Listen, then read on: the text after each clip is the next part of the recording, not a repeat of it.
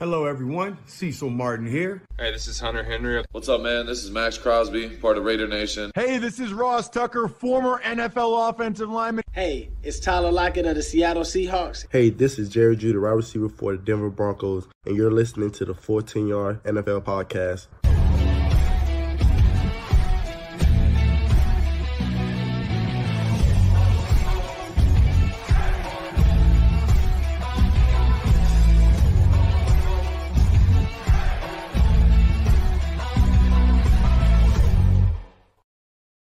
Hello and welcome to the Full 10 Yards NFL podcast. I'm your host Sam Moores and this is our Week 1 recap show. Joining me today is another returning guest, as it has been the last couple of podcasts. It's Olly D'Arcy. Welcome, mate. We were both at the event in Birmingham last night. Thank you everyone for joining us at that event as well. This is a bit of a later pod than it would normally be on a Week 1 recap, just because we've had to catch up with every single game that we we missed last night. Because I was concentrating a lot on the Dolphins game, and Ollie with the Packers too, which we will bring to you in depth today. Don't you worry. But so thank you for joining us last night. And Ollie, I mean, look, what a Week 1 it was, really, especially in the later window as well. There are some good games, and I can't wait to talk about them with you, mate. Yeah, no, it was a good, nice Week 1. Nice to have football back, isn't it?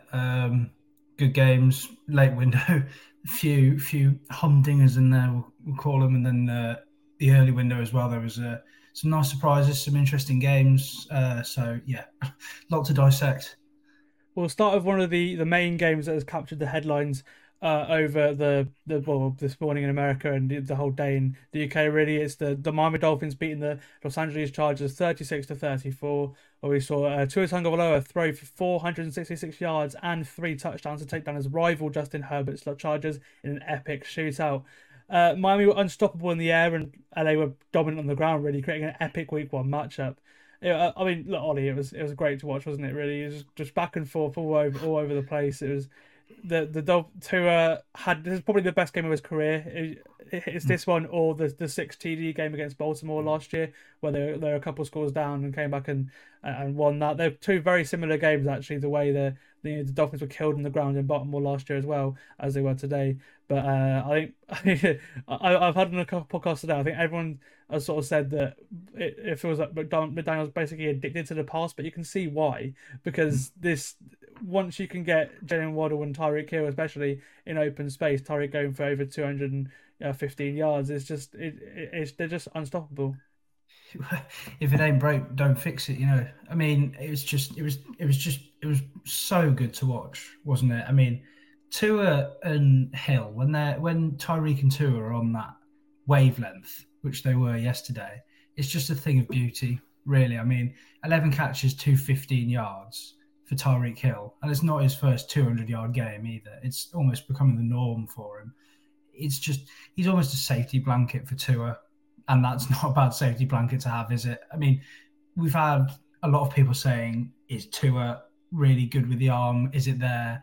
And yesterday, I think it may not have cemented it, but it showed, oh my goodness, it is there. Some of the dots he was throwing in pressure situations showed he does have it. He really does have it. And I mean, it was going to be a shootout. You whispered to me, you said to me, really, at the party yesterday that it was going to be a shootout. You knew it was going to be a shootout, and looked like Miami came out on top, and that's all they needed. Yeah, the Chargers controlled the ground and obviously the time of possession in that way as well. But the Dolphins, every single time it felt like they touched the football, they were going to do something. It started very well as well, flowing like they were last year from the very start. But they had a few problems starting out. They got to the 2-yard line, but a second miscommunication on the same drive between the centre Connor Williams and Tua resulted in a lost fumble. So that was an opportunity where the Dolphins could have got more points, and the Chargers marched down the field and scored Eckler straight away there. But from that very moment, the Dolphins pegged level through Raheem Mostert, and then Eckler scored after a Jason Sanders chip shot field goal as well. Like, it was just score after score after score after score. And then we got to a few minutes before the half where the Dolphins took the lead after Tua found a wide open River Craycraft. He's another small receiver who can get open, like Braxton Berrios and Hill and Waddle. Is what the Dolphins like in the offense. I can see why, because they could just get open. But a career long field goal for Cameron Dicker again, a few minutes before the half, made it 17-17. Herbert 2-minute drill, getting down there, showing that you can quick strike offense when his team needs him. But then here's where the controversial sort of play hit, because it was the first of a few bad plays from J.C. Jackson that saw Miami thrown back into field goal range just a few seconds before the half, after it was a PI call, a pass interference call on J.C. Jackson, because 2 or 3 had ball into triple coverage, which was bad. I think it was his only real turn. Yeah. One of probably 2 plays that could have been a turnover in this game. Yeah. He had 6 big time throws by way of PFF, which is he led the league in big time throws yesterday. But yeah, it was an awful dime. Basically, it wasn't really a dime, but it was a deep shot into triple coverage, looking for Eric Uzunkarma, and J.C. Jackson. Well, he interfered with the pass, and it set the Dolphins up with a field goal, literally like a second before they go, a second back on the clock, and those 3 points that the Dolphins had because of Jackson's mistake cost the Chargers the game. Because again, that was another time when the Dolphins scored. I can't. I think they might have punted once or twice, maybe, but I just can't record them punting. I think it was a mistake there, and it was one of a few mistakes from J.C. Jackson that really cost the Chargers this game, because it was neck and neck. But I think coaching and situationally, the Dolphins really won this game. Yeah, I mean, you said that what penalties were. Well, the J.C. Jackson penalty was the key to winning that game for the Dolphins. Those 3 points were vital. They had the same amount of penalties, but only 38 yards worth of penalties for the Dolphins from their 6, compared to 70 yards for the Chargers. That they will lose you games, shootouts like that, when you have the same amount of first downs, 30 first downs each. I mean, you're going to have to be very, very well coached, well drilled, and it's happened time and time again with the Chargers, hasn't it? They've struggled with coaching. They've struggled with just being like, they're just looking after the team, looking after the ball, what have you, and it shot them in the foot again. It was just 1 penalty, and they were 2 points away from tying the game, 3 points winning it. But that's what loses you games, and that's what they pride themselves on. Really, they've got a very nice defense, but that offense is electric, and that's what I'm sure they pride themselves on. And to lose a game like that will be a big gut punch for them. Yeah, I think it wasn't the first mistake from Jackson either. It was the Chargers sort of took momentum at the start of the second half. Tua and Hill had a big gain. First of 2 huge touchdowns as well to take a lead there. But before that, there was an interception by Tua to J.C. Jackson, but his after the Chargers scored before. But what happened was J.C. Jackson picked off Tua in the end zone, and he brought the ball out of the end zone for a couple yards, and then obviously got tackled, right? But then afterwards, Justin Herbert took a sack on third and 1, and he got put back to the 1 yard line. And that play again cost the Chargers the game, because they had to punt within their own end zone, because Kader Kahu on the sack, by the way, the corner, and the Dolphins scored straight away after that play. It was just there's a few ones that I think both teams felt they could have won this. The Chargers really felt like they probably threw it away, but again, probably the best game of his career. He just what he does with his accuracy and the way he moves people with his eyes. He showed today that he could step up into the pocket, which is another thing that people, I think, a lot of the time under pressure is when he could falter. But today there wasn't much pressure, but when there was pressure, he threw the best ball I've ever seen him throw, stepping up on 3rd and 10, basically going as far as he can before it's an illegal forward pass, and dropping a ball so Tyreek Hill can run onto it, which a lot of people said, he can't throw the deep ball because Tyreek's too fast. Well, that there shows exactly what Tua can do, and ultimately as well, after his interception in the third quarter, he was unstoppable, unplayable, and the same can't be said for Justin Herbert, who is in an awful situation in the Chargers, and I really hope that something changes in the future. But I mean, look, you look at this game, you just think, wow, the Chargers are badly coached, and these two teams have electrifying offenses. That's what you do. You can say, and also I think the Dolphins need to stop the run, and the Chargers for a defense that, again, I mentioned it last week on the preview podcast. The Chargers defense is the defense that prides itself on being able to take away big plays. Well, today they got beat up by so many big plays. They did so great against the Dolphins in Sunday Night Football last year, but this year Montgomery went away. He plays the same defense now in Vic Fangio every single day in practice, and he outcoached Staley because he didn't adjust from what they did last time. Yeah, and I think both teams will be in the playoffs potentially, but I think I'm much more confident about the Dolphins than I am the Chargers coming out of this game. Yeah, definitely. I mean, as you said, I just want to pick up on that point just a little bit more on Tua. I was watching it and I was expecting a few good throws because I knew what Tua can do. But some of those throws that he just put on the lap of Tyreek Hill when it mattered was just brilliant. And not even the one he ran on to 3rd and 10, stepping up in the pocket. The dot in the back of the end zone for the game-winning touchdown was a beauty. It was an absolute beauty. He threw a back shoulder fade to a 5'10" receiver. Yeah, you throw them to tight ends or big receivers. Yeah. And he just put it straight through the gap. It just landed in his hands. It was just made to be caught. Yeah, his accuracy is a superpower, and if he stays healthy, which is the main thing, and we'll finish off with the offensive line, who, without Teron Armstead, the Dolphins didn't allow a single sack. And Kendall Lamb and Austin Jackson, who's had a career revival at right tackle, drafted very highly by the Dolphins in 2020. He was been a turnstile the first few years, but Austin Jackson on the right-hand side, under new offensive line coach Butch Barry, looks to have turned a corner, and they held out Joey Bosa and Khalil Mack.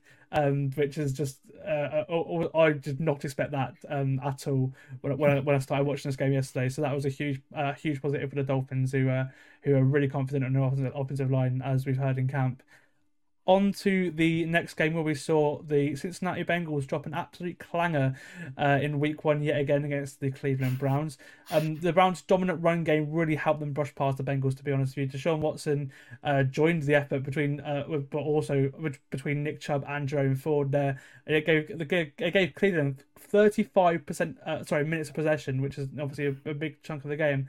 And their pass defense, like Denzel Ward and Grant Delpit, to be in particular, as well as many others, shut down the Cincinnati trio. Tyler Boyd had 1 or 2 catches.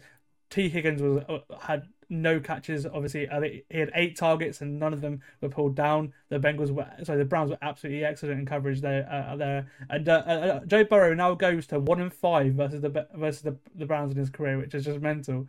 And it was the first game that the Browns have won in week 1 since 2004, which again it's just one of those stats. You're just like, what the hell? That's mad. But this game, obviously the rush showed with Burrow. He's not practiced at all in camp. He's come back this week, and there's again that, like last year, it came out the Bengals have come out and sort of dropped a bit of a stinker. But I don't think this is a sign that they're going to be bad this year by any means. I just think they're a team that takes a while to get going, and they probably are going to. I can see them putting up a load of points next week, because the Browns simply outplayed them, outcoached them. Yeah. Especially on the defensive side of the ball with the new DC Jim Schwartz there. And what did you think about this game, Ollie? I mean, you were talking about being outcoached. I don't know if it highlights Zach Taylor being not on the hot seat, because the Bengals have been fantastic, but it shows that there are much better coaches out there. For sure. I mean, it was just dominant, really. I just didn't expect that Cincinnati offense to just be held to 142 yards total. You don't expect it. They were my pick to win the AFC, and at the moment they still are, because week 1, everyone says it's week 1, and as you said, they might explode for 50 points next week. You just don't know what's going to happen. But it was dominance from the Browns defense, wasn't it, really? And it's a really good omen for them. It wasn't the prettiest game from either offense, was it? But the Browns defense came to play. They really, really did. I mean, 67 yards passing for the Bengals with Jamar Chase, T. Higgins, Tyler Boyd at receiver, and Joe Burrow at quarterback, 2.6 yards a play. That's some fantastic stats to go forward with for the Browns. 2 for 15 on third down as well. I mean, it's just total domination, wasn't it? Oh, absolutely, mate. And I mean, on a positive side, I could probably say that the Bengals defense looked good, because it did look good. It did cause the Browns problems. Deshaun Watson was not good by any means. He looked more comfortable than he did last year, for example. But he still doesn't look the same guy he was in Houston. If anything, I was more impressed by the way the plays made with his legs than it was as a passer. He made one or two good throws to Elijah Moore and Amari Cooper. But I think that the Bengals could be encouraged defensively, especially after losing Jesse Bates. I had a big game for the Falcons, which we'll talk about later. But I think that it just feels like a classic Week 1 game where I think we don't know. We'll know a lot more about these teams, Week 10, Week 11, for example. But I think both of these teams are going to be very good this year, and we've not seen any. I think both these teams are capable of more. I think the Browns, if Deshaun can really step up, are going to be really hard to beat this year because they've got that defense, because they've got Nick Chubb, who is the best running back in football, who again took over this game. If he didn't make many big plays, but every play he was making was 3, 4, 5 yards, and that was a big difference for Cleveland. But I think that everything went wrong for the Bengals. Even Evan McPherson was missing kicks, and and obviously they took Burrow at the end out of the game at the end as well. Again, Watson, I said he wasn't great. He threw a ball straight at Dax Hill, their new starting safety, who played quite well. But look, I just like, I think I don't think I don't think the Bengals are done. I don't think, but anything like that. But I'm very encouraged by what I saw from the Browns yesterday, and again, hopefully it's a good start for a good season for them, because again they've gone through a lot of hurt, and as much as I want Deshaun Watson, the football player, to be back because he's electric, but he is. You've got to have serious questions about everything if he really can't be like you've traded him for, because not only have you got the off-field stuff, which I don't really want to talk about because it's not nice, but not only have you got that, but you've also committed a lot. This Browns team are in a Super Bowl window. If he doesn't succeed, then you're probably better off blowing it up. And this is a good start for that. They just need to take the next step now. They've committed so much just by throwing him that almost obscene contract, because I know it was just they've put themselves in such an interesting position. I mean, you can debate it for 20, 30 minutes if it was the right or wrong decision. And at the moment, we still don't know. I mean, it wasn't special. 154 yards in the air, like you said. It wasn't impressive. But 21 first downs is great. You can move. They can move the ball, like you said. With having the legs that he's got, he can run in. He can just make things happen, which helped beat a very lackluster Bengals in Week 1. Whether they'll continue, we don't know. But if they can push forward, then who knows what it holds for them. That Super Bowl window may even open up just a little bit more, maybe a fraction more.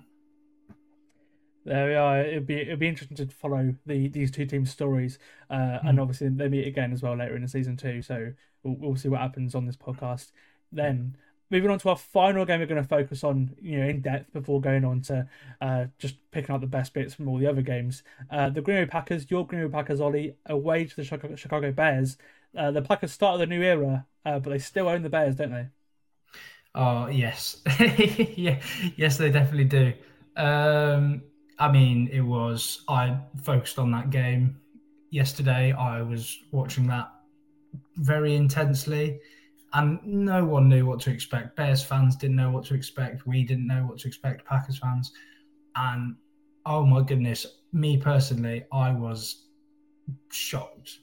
Shocked, strong word, but I was unbelievably impressed with Jordan Love. No one expected him to do what he did this week one this season, and it was fantastic. It wasn't like the stats weren't like unbelievable, they weren't eye-popping, but the one eye-popping stat was Love going 8 for 10 for 141 yards and a couple of TDs on 3rd and 4th downs. Oh, I know. That is sublime. That is so good. In your first start away at Soldier Field, fantastic. And it's just, as a Packers fan, it's got me very excited, and the rest of the cheeseheads.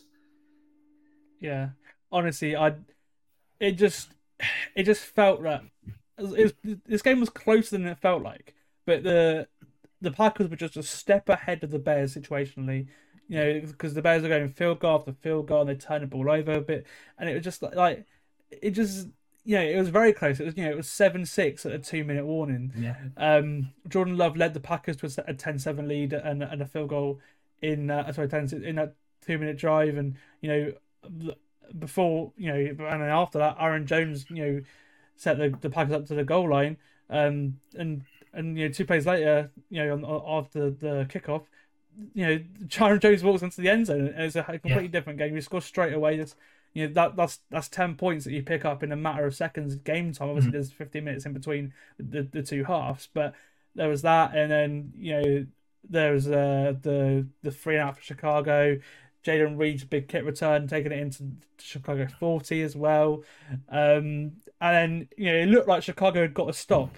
It was you're on your 32-yard line. It was 4th and 3, and you mentioned obviously the massive stats on 3rd and 4th down. Pretty much every single play that Jordan Love made was on 3rd or 4th down, and one of the biggest one was him hitting Aaron Jones across the middle of the field, not only for a massive gain on 4th and 3, but also for a touchdown, putting the Packers at 24-6. And it just felt like nobody could touch Aaron Jones after he beat TJ Edwards in the middle of the field.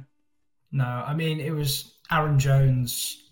It was such a weird game for Aaron Jones. He touched the ball 5 times on the opening drive for the Packers, and we went down the field and scored. He did not touch the ball for the rest of the first half, which was just absolutely criminal from Matt LaFleur. He then got the ball a lot more in the next 2 drives, and we marched down the field and scored two touchdowns. Nicely done, really impressive. He scored 2 touchdowns on those drives. One was being the 4th and 3, and he punched it in after doing most of the work. But again, Love was very good on those 3rd down situations. We'll talk about the Bears, I'm sure, very soon. But I've got a couple of things to say about the Packers as well. I mean, it was on the defensive side. Well, no, we'll go offensive. I've got one more thing on the offense. The scheming was very clever. And it was very nice to see. It wasn't just being bombarded on Love, going to pass heavy.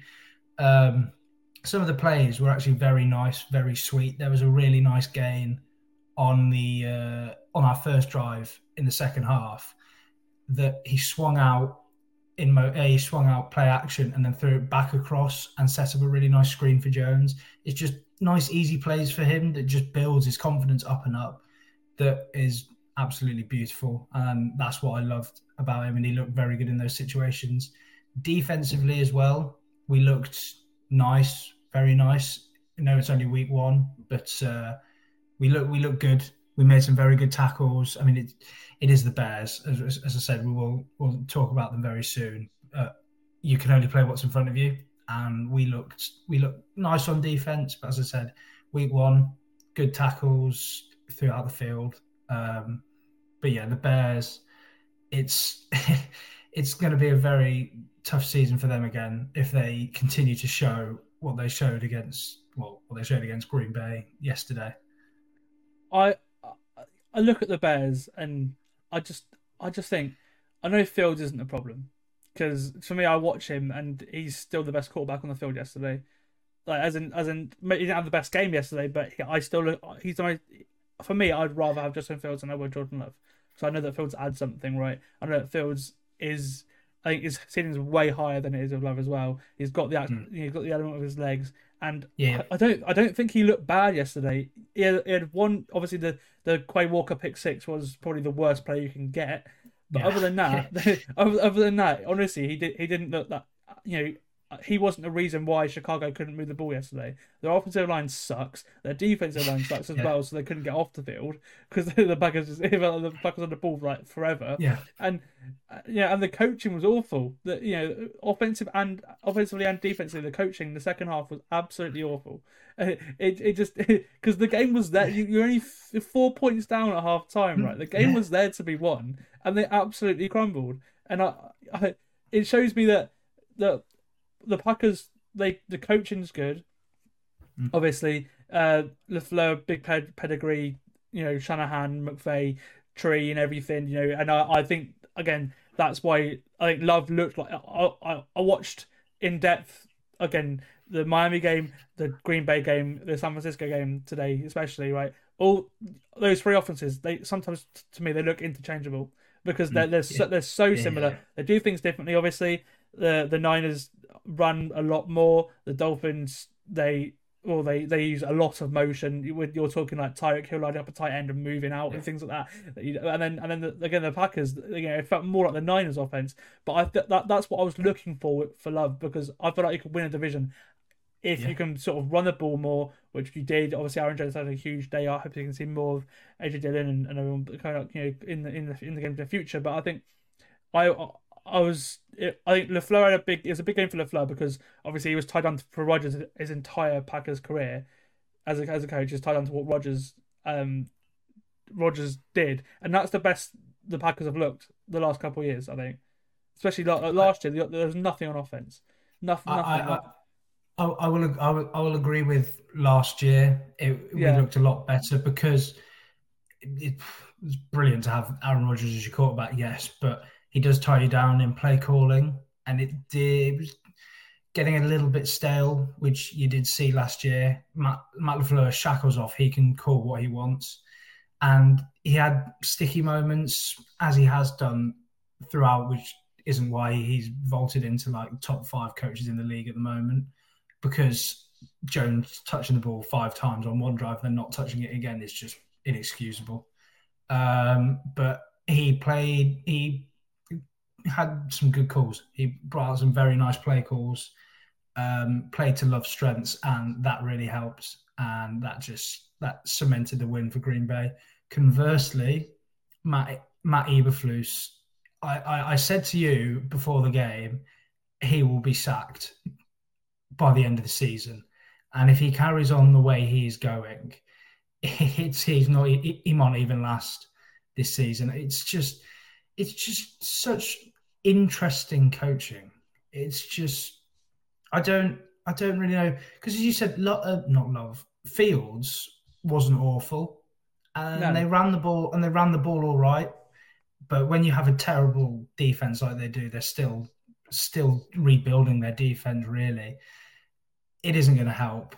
And some of the play calls from Eberflus, maybe on defense, definitely Getsy on offense for the Bears, was just questionable at times, just not giving Fields the chance to let it fly, and it showed, and it could be yet another long season for them. Yeah, and I thought you were a bit nuts when you said it. I said it yesterday, and I was saying to Charlie today as well. I was saying, I don't know. You said Eberflus could be on the hot seat already. And I was like, I don't know. But then I watched the game and I was like, yeah, I kind of agree. Where I feel like maybe you should keep an eye on him. I don't think he'll get fired mid-season. I think that's I don't think that's going to happen. It might be a bit rash, but I mean, to be fair, the amount of capital they've put into this team this year, they're not going to stand for 2-3 wins in mid-season, are they? No, they're still midway through the rebuild. The thing, and they're not done by any means, but they're midway through now. They've brought in the receiver. They just need the probably, I would say, the pass rush, and probably another defensive back there. I think now that then they look a lot better, and obviously offensive line as well, which will need to be improved. But yeah, they're not a finished article by any means. But yeah, maybe they make a change because they're not well coached from what I saw yesterday. onto the first of they're going to do sort of going to riddle through now just to sort of give you an update of what we thought what happened and really where we think the league stands after the week 1 games. So the San Francisco 49ers beat the Pittsburgh Steelers 30-7. And this game was a bit of an odd one because the Steelers weren't awful, but it just felt like they, after the first sort of 2-3 Niners drives and the turnovers and stuff, they just felt like they were out of it. It was the ball from Brock Purdy to Brandon Ayuk for the second touchdown was an absolutely lovely throw right into his arms, and the contested catch was awesome. 2nd and 15 on the next drive. Again, Kenny Pickett had an interception dropped by Fred Warner. That was the first of a few odd passes. And it was very much like the Steelers' offense. Like it didn't look awful to me, but they got unlucky. Pickett and Pickens have a good collection, but I still just don't. It wasn't what it was hyped up to be in the preseason. It really wasn't. The Niners defense was good. They really showed that. They showed Drake Jackson, the guy who's going to be starting opposite Nick Bosa this year. He had a good game. Obviously, so did many of the defensive players. The best part of the game for me was seeing that on the second Kenny Pickett interception, which was a bad ball into double coverage. It was tipped by Fred Warner, caught by Talanoa Hufanga, who then lateraled the ball to Sean Gibson to gain an extra couple, extra 10-15 yards, and that was good to see. When we were watching it in the bar last night, it was one that we all did notice, and there's a lot of hype about Pittsburgh, especially Pickett. They played a tough defense. TJ Watt had a great game, 3 sacks and all his other numbers too, forced fumbles, recoveries. It was a great start for my defensive player of the year pick, but my coach of the year pick with Mike Tomlin didn't get off to the greatest of starts. What do you sort of take away from this game and how Pittsburgh played, and also how the Niners played too? Well, if you're lateraling on interceptions, I think that just shows how confident and how good your defense is, really, doesn't it? It's just the 49ers have been doing defense like this for a long, long time, for a good few years now, and it just showed again. Steelers did pull a shocker getting the Niners in the first week. It not easy. Preseason Pickett maybe didn't come through as much, but as you said, it wasn't horrendous. But when Najee Harris is only going for 31 yards, you are really going to struggle. But that's just, most of that was on one gain as well. Yeah, because that's just a testament to the defense, isn't it, of San Francisco? That's just what they can do, and offensively, as you said, as we've just already spoken about, the Shanahan, the McVay tree is just so good when you have the pieces, and when you have someone like Brock Purdy who can be accurate, who doesn't have to be special. He can be accurate. He can make those throws, like you said, to Ayuk for the second touchdown. You can do stuff like that, and they can put up 30 points with relative ease against a very good Steelers defense. That Steelers defense they're no slouches. I mean, Minka Fitzpatrick, TJ Watt, that's just 2 on that defense, and they looked pretty middle of the road. So yeah, 49ers, as I said, week 1, pinch of salt maybe, but they look dangerous, very, very dangerous. Yeah, I came away thinking that the Steelers defense, I think will be good all year. I came away thinking, I think they'll be fine. 30 points against, obviously a lot of the points were surrendered up by the offense as well, which there is nothing there. But really, they weren't the problem. I think the problem was that the Steelers had nothing in the air in the first half. Kenny Pickett, before the 2-minute drive, was 6 for 11 for 18 yards and it probably should have been 2 interceptions. which is just it's not good. It's really not. It's really not. And but when everyone was saying before, it's electrifying offense or whatever. Like again, the offensive line for the Steelers didn't hold up like I thought it would do. It's still got problems, even though they spent a little bit of money on it this off season. The Steelers offense just couldn't hold up Whereas the Niners offense, because they've got the weapons like Christian McCaffrey, Brandon Ayuk, Deebo Samuel, George Kittle, every single one of them had big plays yesterday. Every single one of them did. And even with, a little bit worried about the Niners O-line, even after that, they still scored 30 points. I think with them it was my worries. I picked them because I was a little bit worried about. I picked the Steelers because I was a little bit worried about them before the Niners going into the season. I'm not worried now. They're the same as they did at the end of last year. And Purdy, again, he really impressed me because Tomlin's a good DC. The film was out there on how to beat the Niners now, towards the end of last year. And Purdy had a good game, and I think that's really good news for the Niners. On to the next game that I really thought was quite interesting. It was the Eagles away to the Patriots, and the game started with a big 3rd and goal sack from Matt Judon, thinking, oh, okay, maybe the Patriots will be able to do something on defense. Then it's sort of, unfortunately, the Patriots, and it's costing the game actually really, because the rest of the game they were absolutely phenomenal, I would say, other than two costly mistakes in the first quarter. Unfortunately, Mac Jones had a pick six on the next drive. It wasn't his fault. It bounced off Kendrick Bourne's hands, and Darius Slade took it to the house. It was like Brian Branch against Mahomes on Thursday night. Got worse for New England as well, as on the very next play, Ezekiel Elliott fumbled a short pass from Mac Jones, and it was recovered by the Eagles. Hurts hit Devontae Smith for a touchdown, and it was 16-0 before you know it. After that, the Eagles didn't look great at all. The Patriots moved the ball better on offense. And I was really impressed with what the Patriots put out yesterday, because look, I think Kendrick Bourne is a real player. It was unfortunate that the pick was his fault. But Kendrick Bourne like a player to me. I think Mac Jones looked a lot better than he did last year, which is good for Bill O'Brien. The Patriots defense stepped up as well. Like they traditionally have they struggle to really defend against running quarterbacks when they had Hurts pretty well dealt with yesterday, so I would have to say.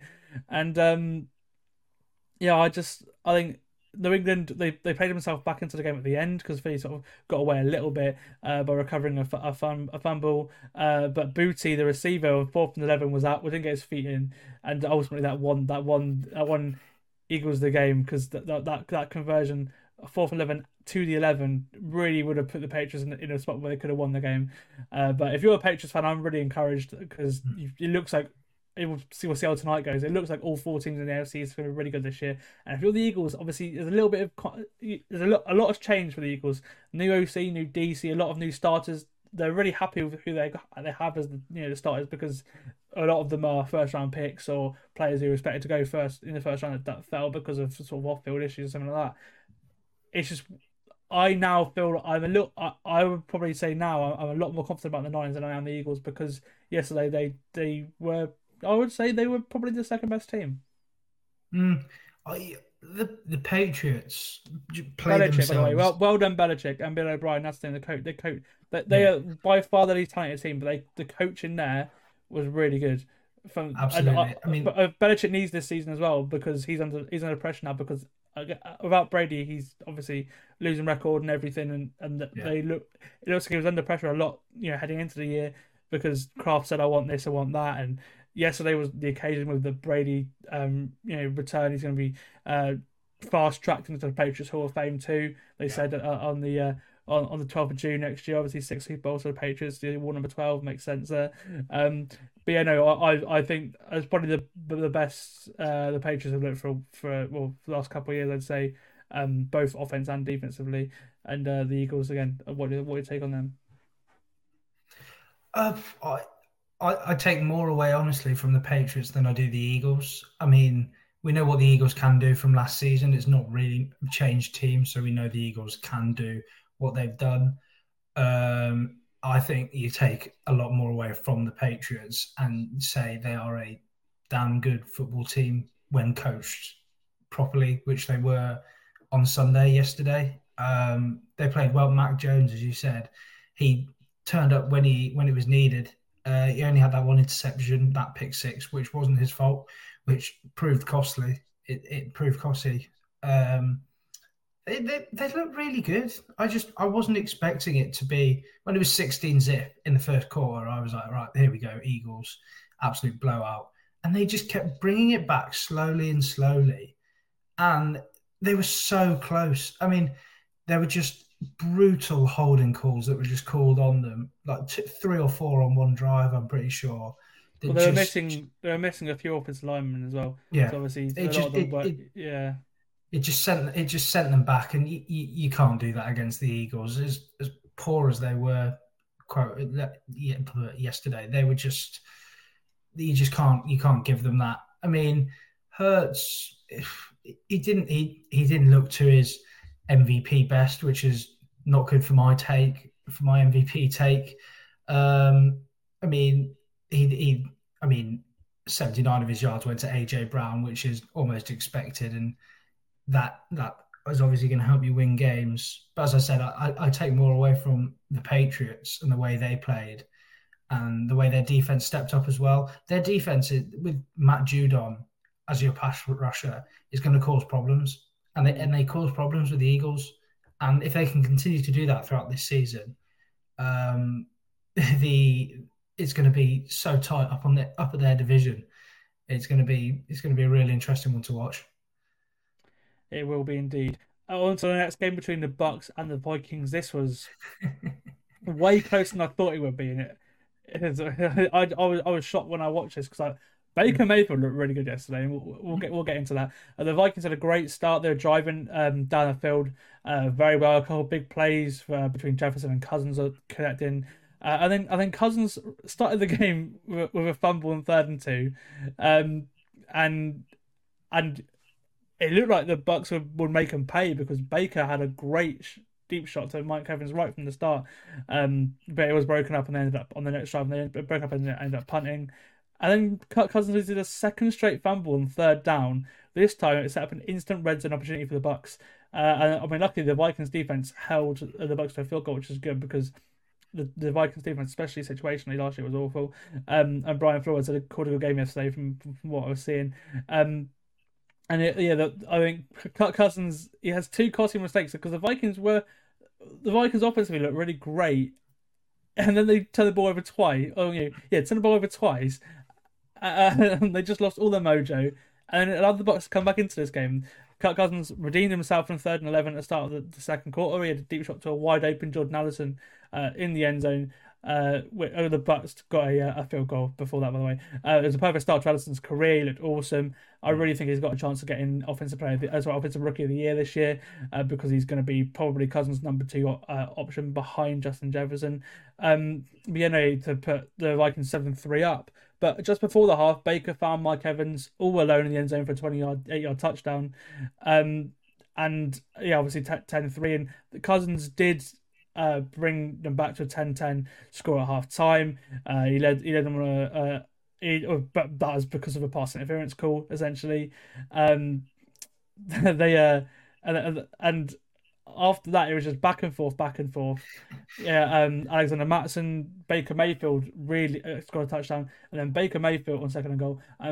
Baker Mayfield, following a Chase McLaughlin 57-yard field goal, his 3rd down rush in the 4th quarter won Tampa Bay the game because it was a 3rd and 8, and he escapes and makes a first down, and then it's a pass after that to Chris Godwin.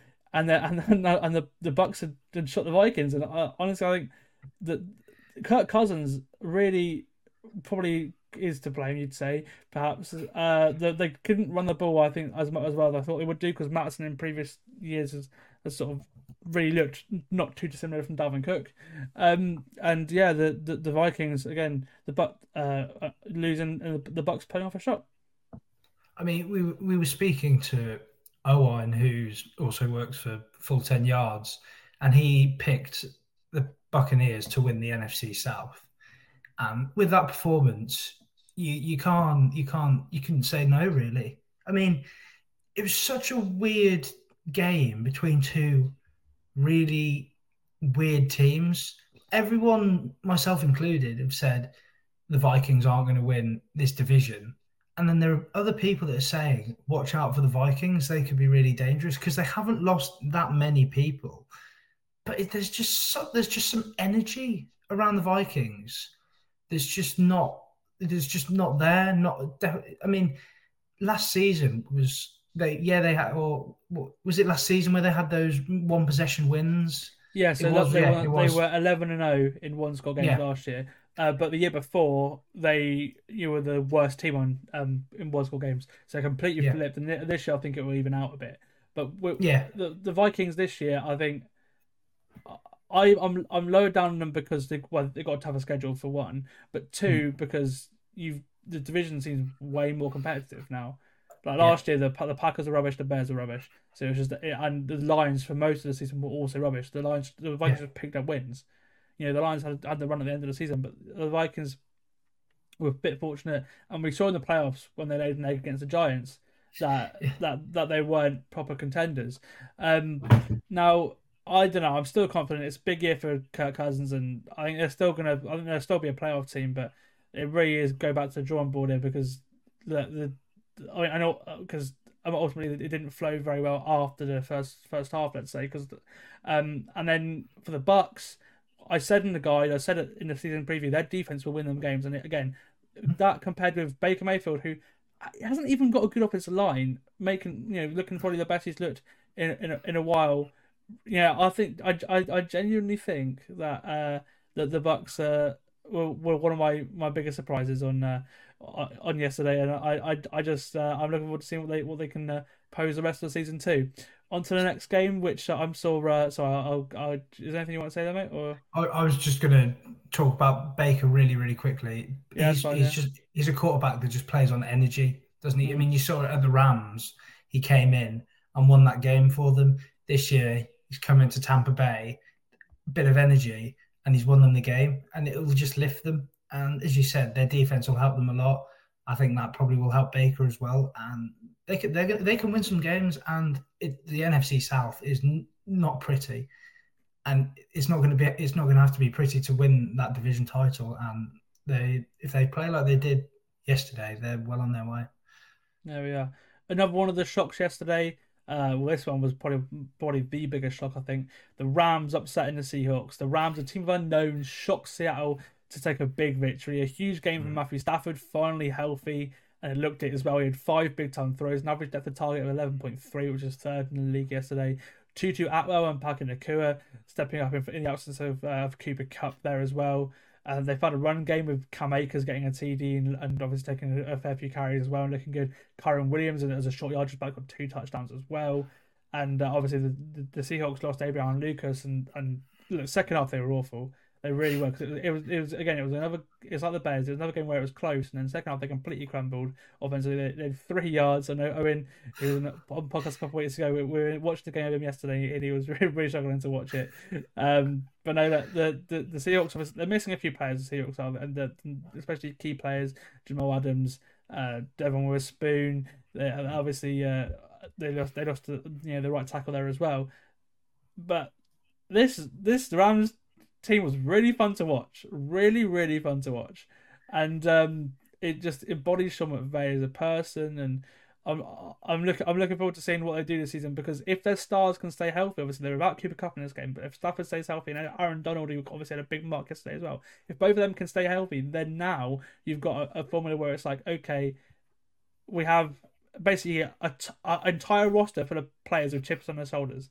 Literally a full roster full of it, right? They're all playing, they're all playing for a job, because there is a starting job in the NFL to be had for every single one of them, right? And which they probably wouldn't get from any other team. They've got great role models around them as well. And yeah, I was really encouraged by the Rams. And Geno didn't look great yesterday. I don't really know what Seattle are now. We'll see what they look like when they get their defensive stars back. But defensively, they didn't look great at all yesterday, and that really does worry me. No, defensively, they didn't look good.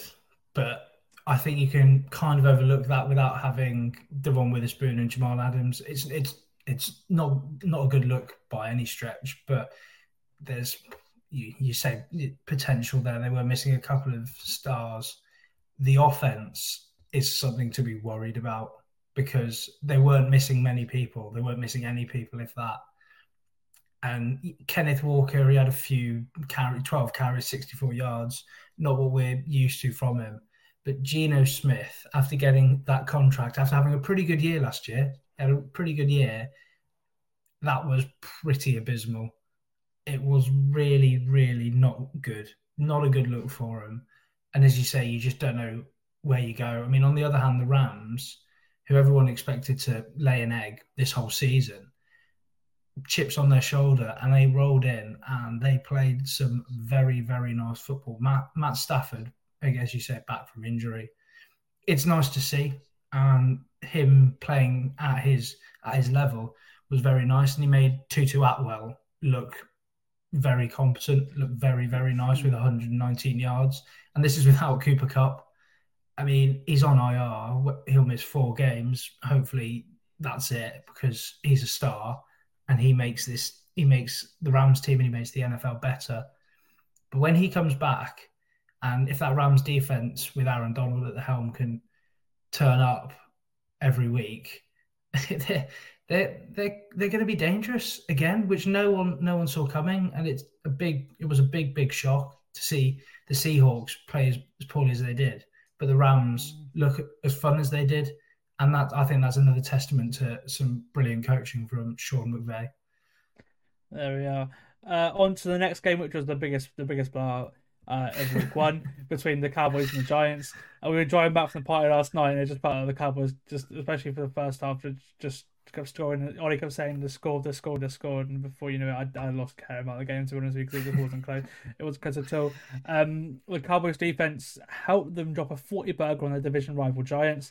The game started with a bang as the high snap goes over Daniel Jones' head. He took a big loss on the 3rd down. The resulting field goal from Graham Gano was then blocked by the Dallas defender in return for a touchdown by Noah Igbinoghene, who they just traded from the Dolphins. The resulting extra point was actually missed as well. And then from then, the game just flew out of the Giants' hands. A quick 3-and-out ended in the first with a plethora of sacks on the Cowboys and Micah Parsons, who buried Daniel Jones. And before you know it, Dallas were up by 9 thanks to another field goal, and then 16 after the bland pick 6 off yet another deflected pass. We saw it's a theme of week 1. Loads of pick sixes that are not the fault of the quarterback at all. But then that happened, and then by the middle of the second quarter, it was 26-0 as Tony Pollard ran in for a toss from Dak Prescott. His then second TD came at the beginning of the 3rd before Turpin scored the 40th and final point. And then Dallas just absolutely bulldozed the Giants yesterday. I thought the Giants would regress going into this year. I think they're probably a better talented team, but they've got a very, very difficult schedule, including playing these Cowboys, who look a better team than they were last year. Obviously, Dak's back healthy and everything. And yeah, I think they're well coached, the Giants team, but they are lacking a bit of talent. Obviously, their offensive line didn't look great yesterday. I'll dive into that why this week and have a look. But yeah, the Cowboys defense is so good, and it won me in my matchup of fantasy as well. So I thank you, Dan Quinn, thank you, Micah Parsons, thank you, Noah Igbinoghene, and everyone else. But yeah, it was a comprehensive performance for Dallas, and the Giants. I'm not surprised this happened really. They just regroup now, doesn't it? But the defense is so good that it can really. I think it could shut out a lot of offenses. Yeah, that was just brilliant. I mean, Dallas putting up 40 points, unbelievable. But you've got to take it with a big pinch of salt because of how many defensive touchdowns they had. I mean, fantastic. 40 points, unbelievable week 1 against the Giants, your division rivals. But when your defense is playing that good, it doesn't matter what your offense is like. You're going to win a lot of games, which they will do. That defense with Dan Quinn at the helm. I don't know how Dan Quinn managed to work his magic at DC, but he is just doing some brilliant things with that Cowboys. It's full of talent, and he's just taking all of it, and he's just making one mean monster in that backfield.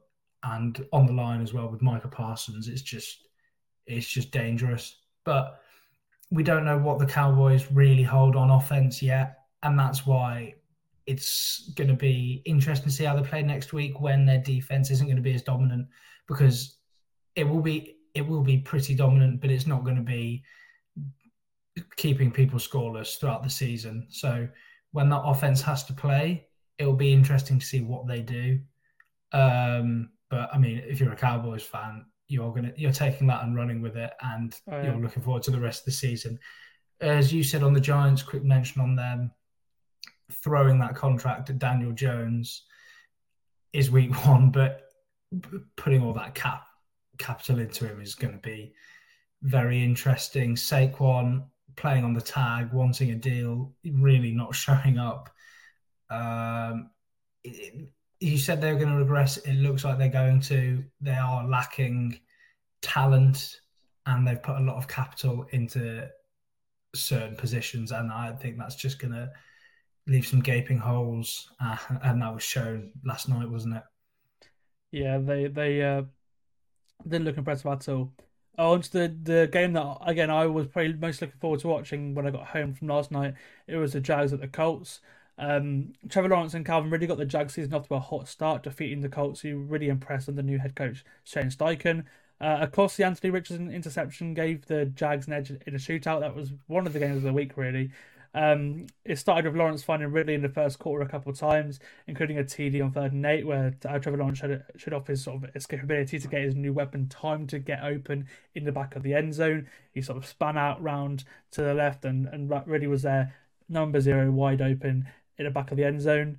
Anthony Richardson's first touchdown was a run to start the second quarter, and following a drive that like the Colts, like they really played into the hand. Sorry, the Jags really played into the hands of the Colts, because there's another interception off a player's hands. This time it was running back Tank Bigsby, which is his first NFL game. A real welcome to the NFL moment here. Again, not Lawrence's fault, but the Colts there are now there in the red zone to score and take the lead.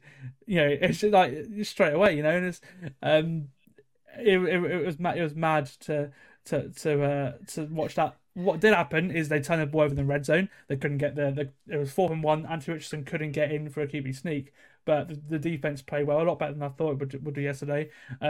Touchdowns from Zay Jones and Michael Pittman either side of half time set up a tie game midway through the third quarter at 14-all, but again it was very close throughout. Brandon McManus made it 17-14 for the Jags, but then the Colts took the lead through a second welcome to the NFL moment for Tank Bigsby, who recovered the fumble in the air from Trevor Lawrence, relaxes, stands up, the player's in dead because he's not touched the ground, and DeForest Butler just hits the ball out of his hand and runs and scores a defensive touchdown. So make it 17-21 to the Colts at the start of the fourth quarter, which just that was mad watching that this morning back. It was just like, wow. Yeah. That I mean, ultimately Bigsby is kind of did cost the Jags a lot of points yesterday, but he got a touchdown. He did get a touchdown to redeem himself.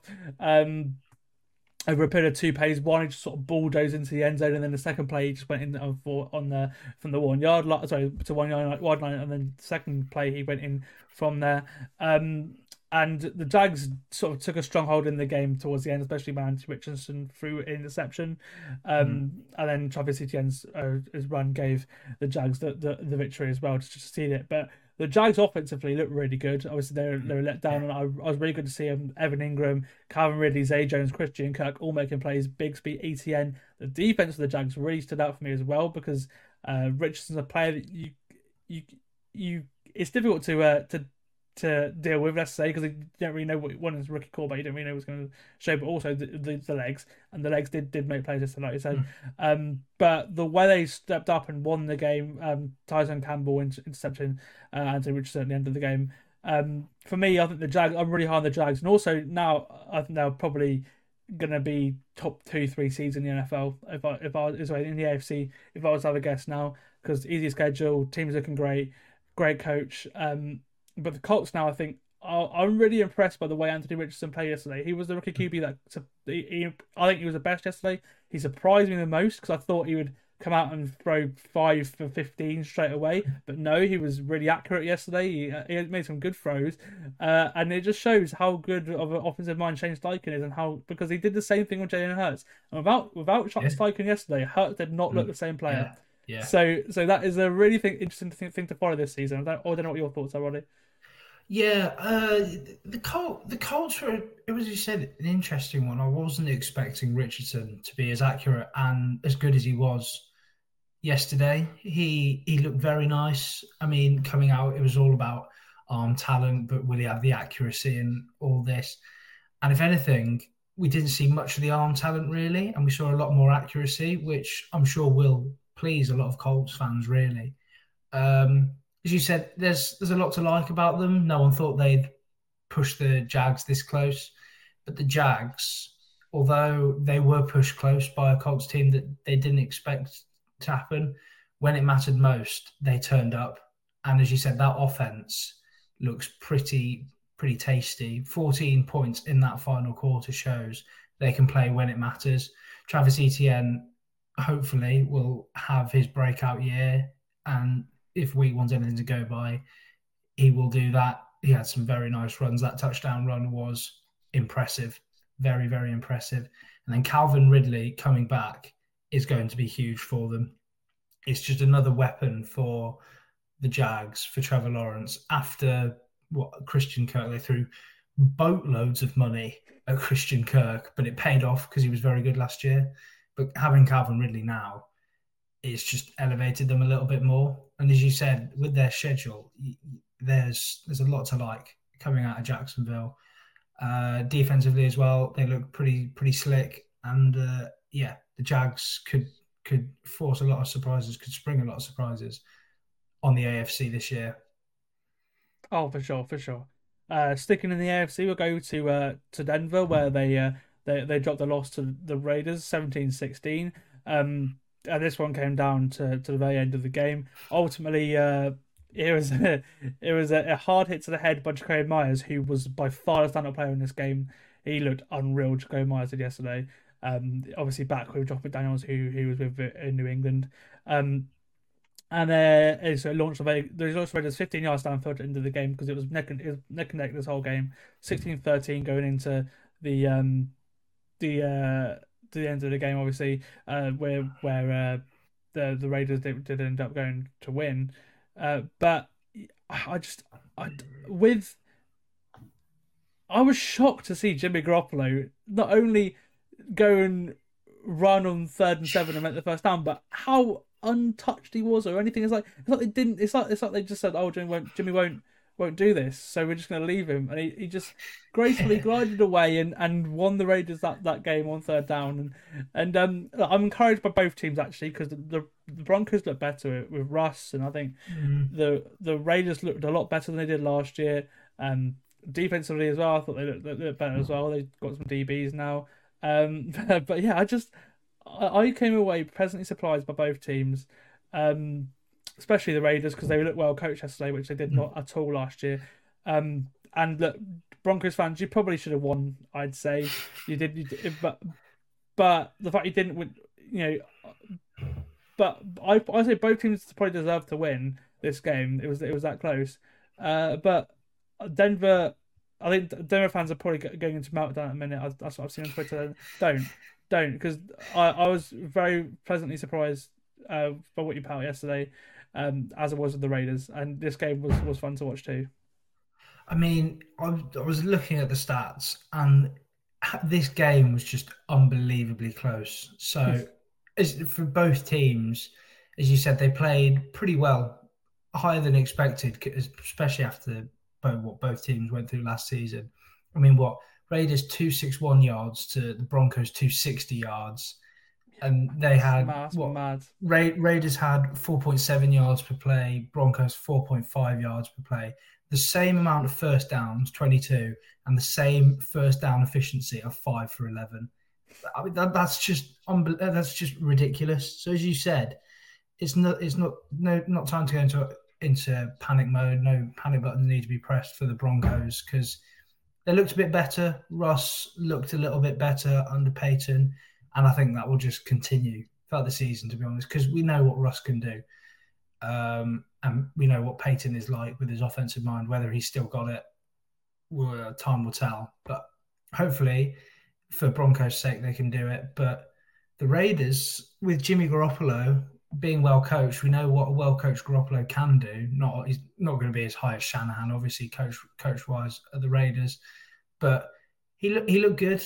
He did what he needed to do. Jacoby Myers, as you said, had himself a game, and it was a pleasant surprise for the Raiders, and they'll be interesting. They'll be interesting to see we follow throughout the rest of the season if they can continue their winning ways.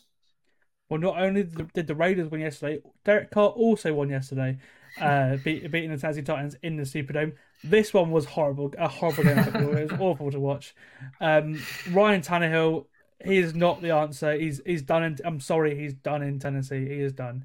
The last 2 years, the quarterbacks they brought in only shows that. But man, I just look. Don't get me wrong, Derek Carr didn't look great either. Derek Carr looked the better quarterback, but I probably will say that I think that both the Bucs and the Falcons were very good compared to the Saints yesterday, which does worry me in the division for them. Tannehill's interceptions were all bad. A lot of them into double coverage, twice targeting DeAndre Hopkins too. Derek Carr and Rashid Shaheed connected on 3rd of 7 for the end of the third to make the first touchdown of the game. With 1 minute left at the end of the third quarter, that was the first touchdown of the game. And then the score sitting at 6-12 to New Orleans, a late pass interference call to set up a big finale for the Titans. Could they put a TD in? It was on a Conquo. They're in the red zone, but they could only score another field goal. And then the Carr deep ball to Rashid Shaheed again, who they used in the run game a lot in the absence of Alvin Kamara. He was a really weapon at the end of last year, and he carried that. He was a good stand. It was a standout for me this game as well. But yeah, a Carr deep ball to Shaheed secured the game for the Saints, and neither team impressed me. If I'm being honest, but the Saints defensive line, I have my concerns. It's not what it has been in the past. The Titans offensive line, same thing. Tannehill got beat up a bit there, but it was just too. And also as well, the Saints fumbled the kick return to start the game. The Titans were put in an instant field goal range straight away. Pretty much in the red zone straight away. They couldn't put anything together. When you're handed an opportunity to start the game in the red zone, pretty much, and you don't score a touchdown, when you get you have your script there when you hit that is pretty bad offense, and that's just what I noticed in this game. I'm not confident about either team, but I think the Saints probably were the better team. Yeah, I'm going to say this now. I think that could be one of the worst QB stat lines we see this season. It's just an absolute shocker. I mean, 16 of 34, 198 yards, 3 interceptions. It's just not the answer, as you said. I mean, the Titans had more first downs. They had 16 first downs compared to the Saints' 15, but 2 for 12 on third down efficiency is just abysmal. It is really, really bad. As you said, the first touchdown coming with a minute left in the third. It's not a good look for either team. As you said, Derek Carr it wasn't pretty for him either. When Alvin Kamara comes back, it gives them something. Chris Olave was a bright spark. 112 yards off 8 receptions is very, very handy. And having Mike Thomas there is going to help. So they look raw. I saw potential, but they just didn't look like it gelled yet. Because obviously there's a lot of new quarterback and everything. And I feel like the Saints can be really good, and I was sort of disappointed because the Titans are awful. Like I knew this game would be close. I couldn't pick it on the pod. I just couldn't pick it. I went with the Titans. It was obviously the Saints, but that won. But yeah, for me, I feel a lot more. I was expecting more from the Saints because they were really talented in offense. The defense, yes, it played well, but the Titans were bad offensively. The Titans really defensively, the Titans were quite good. I will say that, and their defense and Vrabel will win games. But the Titans' offense just worst unit of the game. I'd probably other than the Cardinals' offense, I'd say in the entire league yesterday, and it just wasn't great at all. No, I mean, as you said, defensively, it might give them a couple wins. I mean, Mike Vrabel's a very good head coach. We've seen that when Tennessee have been on good runs, when Tannehill's been at his finest. But I mean, if your offense is going to be throwing games like that, you are going to struggle to win a lot of games. And yeah, it might be a long, arduous season for them, and probably the Saints as well. If they click, they could do something. But I mean, defensively, their defensive line, like you said as well, if they can't get after the quarterback, then the offense, I don't think, will put up many points. They won't win many shootouts, and it could be another long season for them as well. Yeah, we'll see. Moving over to the AFC, where we saw all AFC matchup between the Baltimore Ravens and the Houston Texans. This one was an interesting one because I was kind of more impressed with the Texans than I was the Ravens, even though the Ravens ended up winning. I put the Texans to win this game because I didn't expect the Ravens to look great at all. I thought they were better than I thought they would be, but the Texans, I was more impressed because they did all this without an offensive line, because they're missing two of their best offensive players. Obviously, Laramie Tunsil played, but Kenyon Green's out and Titus Howard is out. So that's two starting offensive linemen. And for me, look, the Ravens' best player other than Lamar, who wasn't great, was Zay Flowers, their rookie, which says a lot on offense. He was really good. The first two Baltimore drives ended in a sack and interception for Lamar. The two straight punts for Houston. A big play from J.K. Dobbins and obviously Zay Flowers as well, who had a couple of big plays, put him in the red zone, and Dobbins put him in for 7. But after Dobbins left, the Ravens weren't great. Stroud led Houston to a field goal before time expired, showing composure in a 2-minute drill in his first start, 6-7. It was at half time. And then Baltimore the game swung more towards Baltimore's way after half time. They did TD after a couple of guys from Flowers and Rashad Bateman, who set up Justice Hill for a touchdown. They went for 2, it was successful. But then the Texans sort of lost it on their own right, because they got a PI call on Derek Stingley for a deep pass intended for Odell Beckham. That set again Hill up for a rushing touchdown on the 1 yard, and he had that in as well, so that there could have been avoided. And then for me as well, the Ravens just didn't play. The Texans at this point, I think the game was gone, but the Ravens, for me, Lamar lost a fumble. It gave Houston good field position. The defense played very well for the Ravens, actually. I was very impressed with the defense because, again, Houston didn't really do a lot wrong. The defense for the Ravens was good. Roquan Smith sacked CJ Stroud to force a field goal there, because again, the Texans could have made it a very short one-score game had they scored there. Roquan Smith came in, bursting through the middle, sacked CJ Stroud and forced a field goal to make it 9-22. And then Stroud fumbled again on an Ajabo strip sack, which set up an opportunity. David Ajabo is all British. Great to see him do that yesterday, which is a good opportunity for the Ravens. Lamar found Beckham in the red zone, but they ended up with a field goal from Justin Tucker. But yeah, both these teams were incomplete, I'd say. I think it's just week one. The Ravens, their talent won in the game, but I think it wasn't a good game of football to watch. The offense for Lamar, it looked how I thought it would be. The less running for this offense, and for this quarterback, I don't think it's a good thing. I really don't, because I'm a big advocate for the run game anyway. They didn't really have it yesterday again, and I mean ultimately as well. I don't think Lamar can sit back and be a quarterback, a pocket passer. I don't think he can do that. I know he can hit a deep ball. I know he can hit a wide open Zay Flowers. I know he can do that, but I don't think he can glide a pass between two defenders into another, a receiver, I don't think he can do. I don't think he can thread the needle, in the middle of the field. I really don't think he can do that well. I think it superpowers his legs, and they're trying to eliminate that. Obviously keeping him healthy, everything is great, but he just doesn't look the same quarterback at all to me. And I can't wait. CJ Stroud I think he looked good. He was second best rookie for me. Bryce Young didn't look great at all, which we'll get into in the next game. But yeah, I think these games at the end weren't great at all, and yeah, that's why they got left at the bottom of the running order.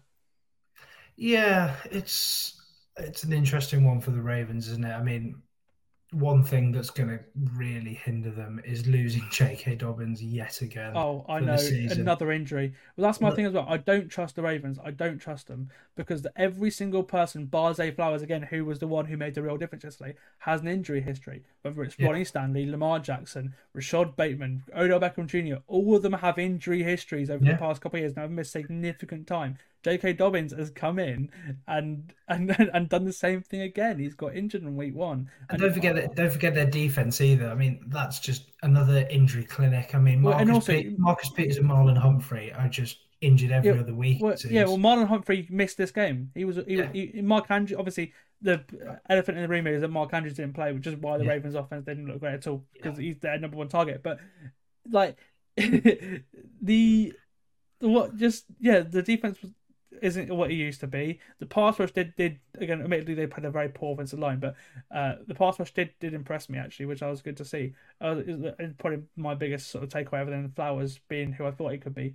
But no, the Ravens, I just don't trust them. I honestly feel like they won 8 games, maybe 9 games, but I honestly think that them, like, I can see them coming 4th in this division because they're going to get injured. All of them are going to get injured again. And unless I'm proved very wrong, I just see it. Yeah, I've got Lamar in a few fantasy leagues, so I was following his point scoring quite closely. And I mean, as you say, it's not pretty. It really wasn't pretty. I was expecting them to put at least 30, maybe 40 points on the Texans because the Texans they're looking good. D'Amico Ryans is going to come in. He's going to change things up. They're going to look good. But it's week 1. You didn't think any of that was going to click. And if anything, I'd be more positive if I was a Texans fan coming out of that game than I would a Ravens fan because totally. The Ravens, it wasn't impressive at all. Lamar was nowhere near his MVP best, nowhere close. As you say, injuries are going to play a huge factor, and J.K. Dobbins being out for yet another year is just awful.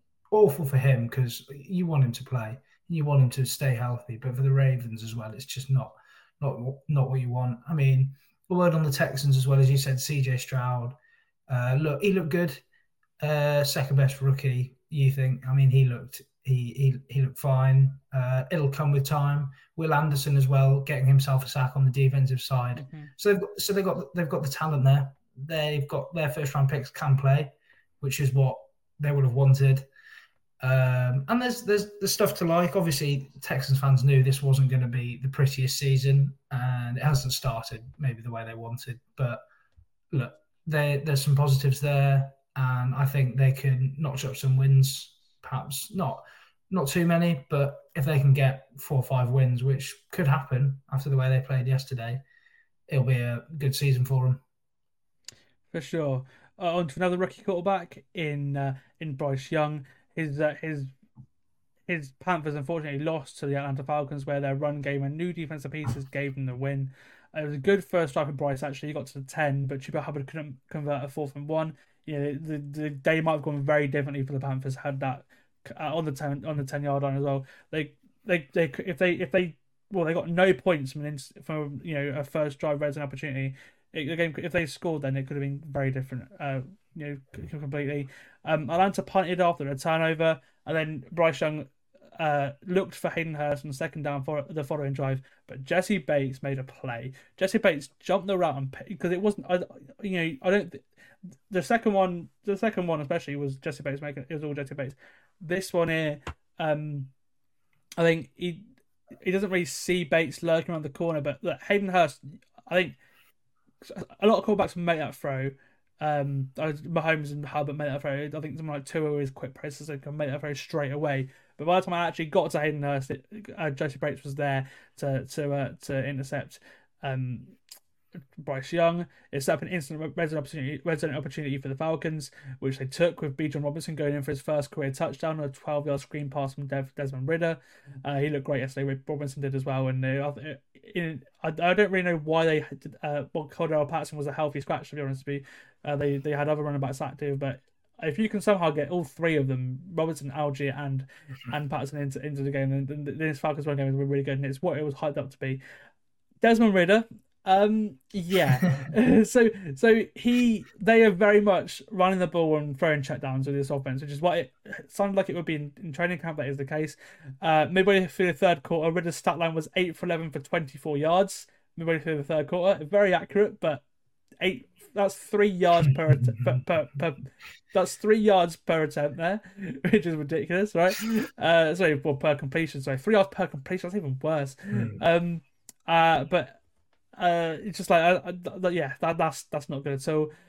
Jesse Bates got his second interception, like I said, near midfield, jumping on another pass to Ian Thomas this time, the tight end. But the Falcons could only get a field goal, meaning it was 10-0 midway through the third quarter. But it's where the game turned. Miles Sanders lost a fumble. He gave the Falcons good field position. They took control of the game with this. After this, it was the first 2 Tyler Algier rushing touchdowns, like 17-10. And then a good ball by Desmond Ridder, who I really did like this, right, over 2 defenders to find Kyle Pitts near the goal line, set up the second touchdown for Algier to finish the game. Young took a beating towards the end of the game as well. The Panthers O-line was serious worry. I was the fact that I'm really low on the Panthers now. When a couple of months ago I was really hot, but I've seen them in the preseason. I've seen them in week 1. I don't feel like it's gonna be a great season at all for the Panthers now. Over the last month or so, I think things get worse and worse and worse. But for the Falcons, a team that I'm very high on, I said they got a great chance of winning the division. I really do believe that now. If you can find Ridder's nothing special, right? Ridder looks like Ryan Tannehill. From what I was going to say, But what I'm saying is, Arthur Smith got Ryan Tannehill to the AFC Championship game. He looks like Ryan Tannehill, and he looked like the Tennessee days of Tannehill. If you need him to make a throw, like he did over Pitts, over 2 Pitts, over 2 defenders yesterday, he can do it. He doesn't turn the ball over. He didn't turn the ball over in his 4 starts last season either. Like, he doesn't. He's a very safe quarterback, but when you run the ball this far, when you've got one of the best offensive lines in football, it doesn't matter. It doesn't matter because you've got 3 running backs who are in the top 20 running backs in the league, I'd say. There's 3 of them. The Falcons were just as good as I thought it'd be, and it was really nice to see them. Panthers less so much, and I'm concerned for them. I really am. Yeah, I mean that run game for the Falcons is glorious for them, and it's going to carry them to a significant charge for the NFC South title, isn't it? I mean, Algier Robinson and Cordell Patterson, who was a healthy scratch, like you said, that's some backfield. And when you can run like that, when you've got players like that, they'll take that all day, every day. Ridder, I mean, it's a very interesting stat line from a quarterback perspective. He'll just be their big time game management. And as you said, for the Panthers, it's going to be a very interesting season. I hope Bryce Young turns out to be what he's expected to be, because it will be nice. But again, it's big rebuilding time over there still, big time. For sure. On to a team that is definitely rebuilding, the Arizona Cardinals. They played defense yesterday and gave the Commanders a bit of a scare in the Commanders' first win in the Josh Harris era. Washington got out to the lead as somehow scrambled left and found Brian Robinson for a touchdown.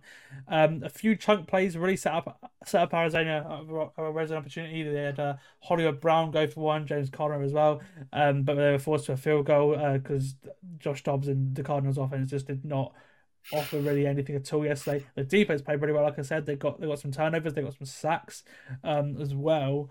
Howell turned the ball over after a weird kick from the field goal. Like I said, it went through the rushes and still landed between the uprights. It looked like it was going to be blocked, and it just went up and through. And it was from Matt Prater. That was odd. But yeah, after that, somehow threw the ball straight at Zaven Collins, who's a sort of hybrid linebacker. They're using him more as an edge rusher this year.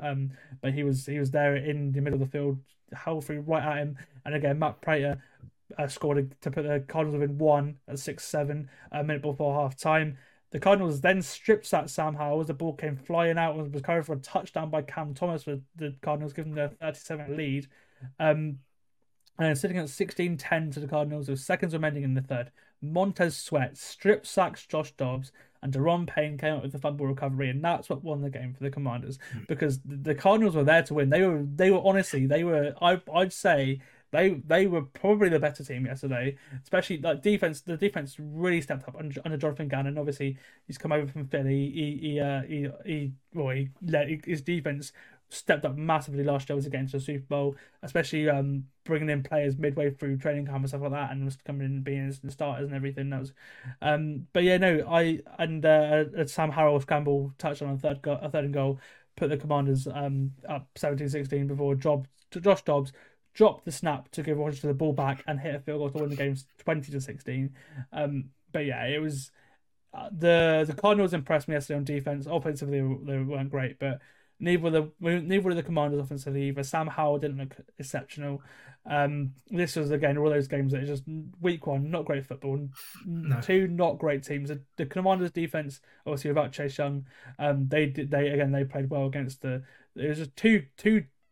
The defensive side of this game was great. It's just the offensive side was not great at all. And I think if I'm a Cardinals fan, I'm probably quite encouraged actually and if I'm a Commanders fan, I'm not encouraged at all. No. But you got the win, and that's all that matters. Yeah, I mean, the Commanders stock is slowly, wouldn't say slowly after yesterday, to be honest. It's coming down a bit. But as you said, week one, they'll just want to have got the win. Sam Howell, is he going to turn? Is he going to be the player that they think he can be? No one knows. It would be nice if he could, because that Commanders team can do so. Then Brian Robinson and Gibson in the backfield is nice, very nice to have. Curtis Samuel played nice yesterday. He was their leading receiver. But again, their defense was what won them the game. And when you have Montez Sweat and Deron Payne making plays, which they can do, they're going to help you win games.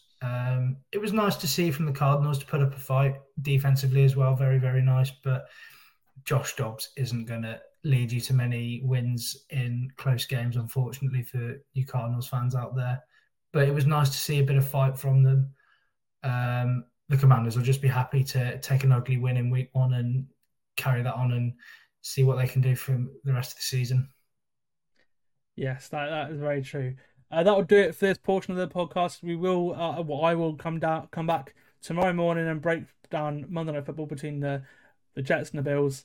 I'm interested to see how this one goes because there's a lot of hype about the Jets. The Bills have been in the talk recently, been talking, in the news recently of Stephon Diggs drama. Does he want out and everything? The two very good teams. Obviously, the Bills have been AFC elites for a while. The Jets have. The Jets have got Aaron Rodgers and on top of their incredibly good young team, and they've added Dalvin Cook, and I'm looking forward to seeing them. So I'll get back to you in a minute on that. That's my thoughts before the game. We'll find out in a few minutes what my thoughts are after the game. Thank you for joining me, Ollie. It's been great to have you on, especially a short notice as well because we didn't know. Trying to get a guest late for this podcast was awful because I really don't know what time I was going to be able to do it because of everything we did with the party last night. It was nice to meet you all, and I really enjoyed watching the games throughout today. Actually, to be honest with you, it took forever watching them. But yeah, thanks for coming on, Ollie. It's been great to have you on, and obviously I'll get you on loads in the future. Don't worry. But anything you'd like to say, and obviously. Any final takeaways? Thank God football's back, eh? Week one was brilliant. It was what everyone wanted, and I think it's set up for a superb season, hasn't it? It has indeed. There we are. Let's get into me. Thank you, Ollie, for coming on, of course. Let's get into me breaking down Monday Night Football. Let's see what happens. Well, last night was eventful, wasn't it? Aaron Rodgers looks to have probably unfortunately suffered a likely season-ending Achilles injury after being sacked by Leonard Floyd. It was basically eye-to-eye with Rodgers within about a second of the ball being snapped because Dwayne Brown somehow went to cut block him. I don't know if he fell over or something. It looked like that was the case. I don't know, but yeah, Rodgers landed awkwardly and was helped to the blue tent before being carted back to the locker room and then declared out about half time or so.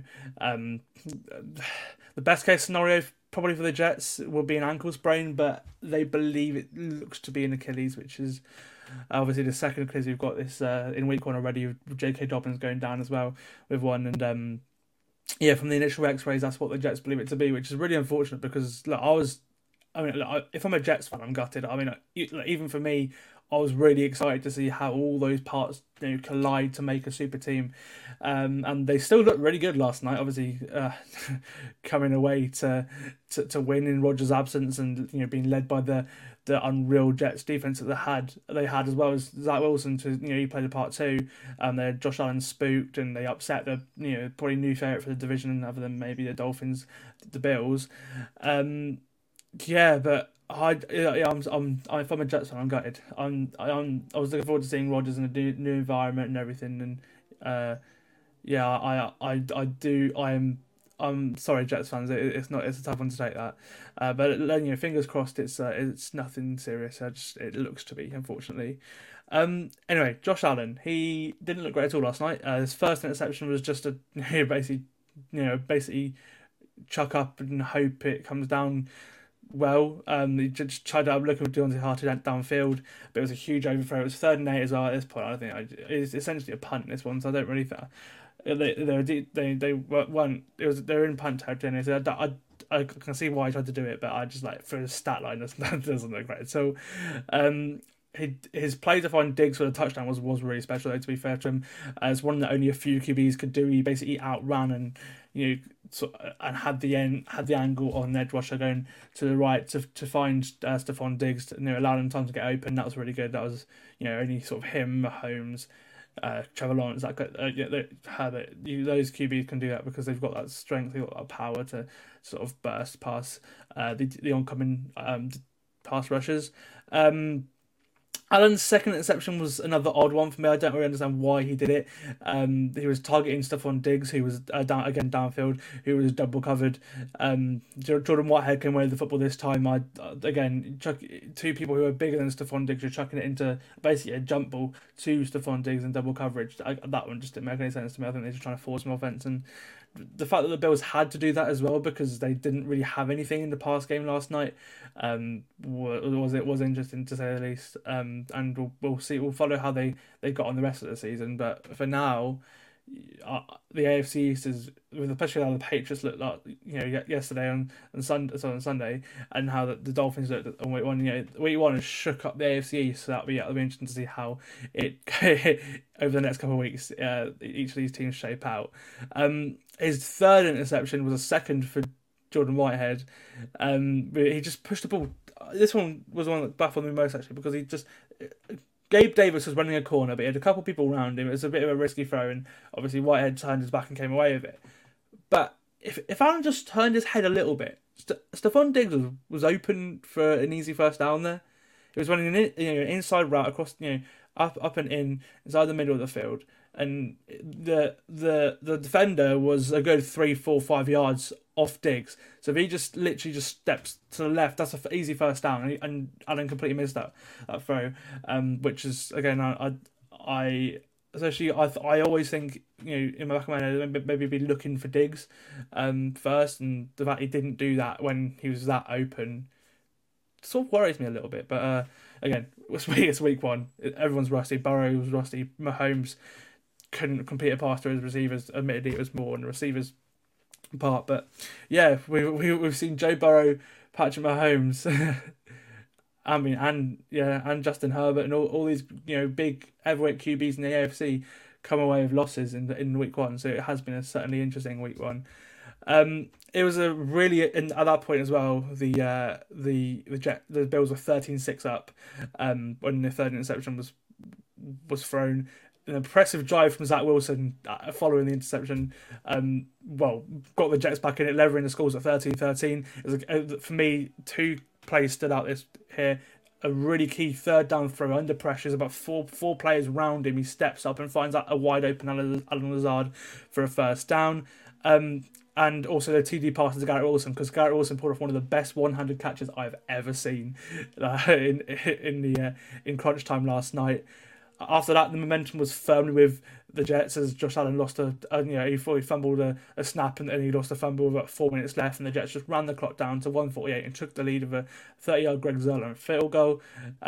Josh Allen did what Josh Allen does. He got the Bills back in it. He led them to a Tyler Bass field goal within seconds remaining to go to overtime.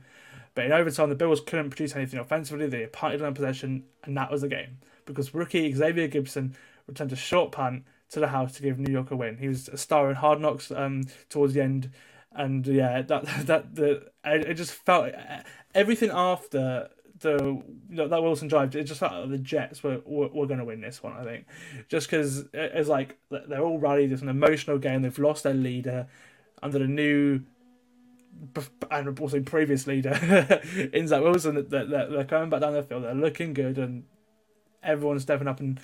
The special teams played well. The special teams stepped up, made a play, and won them the game. And yeah, I think honestly, even without Rodgers, I think the Jets are going to be around 8, 9, 10 wins anyway. I think that's the case. And admittedly, they've got hard schedules. They may be on the lower end of that scale, but Rodgers is a big miss for this team, who obviously had Super Bowl aspirations. If I'm a Breece Hall fantasy owner, I'm very happy because he looked really good last night. Dalvin Cook wasn't good in his return.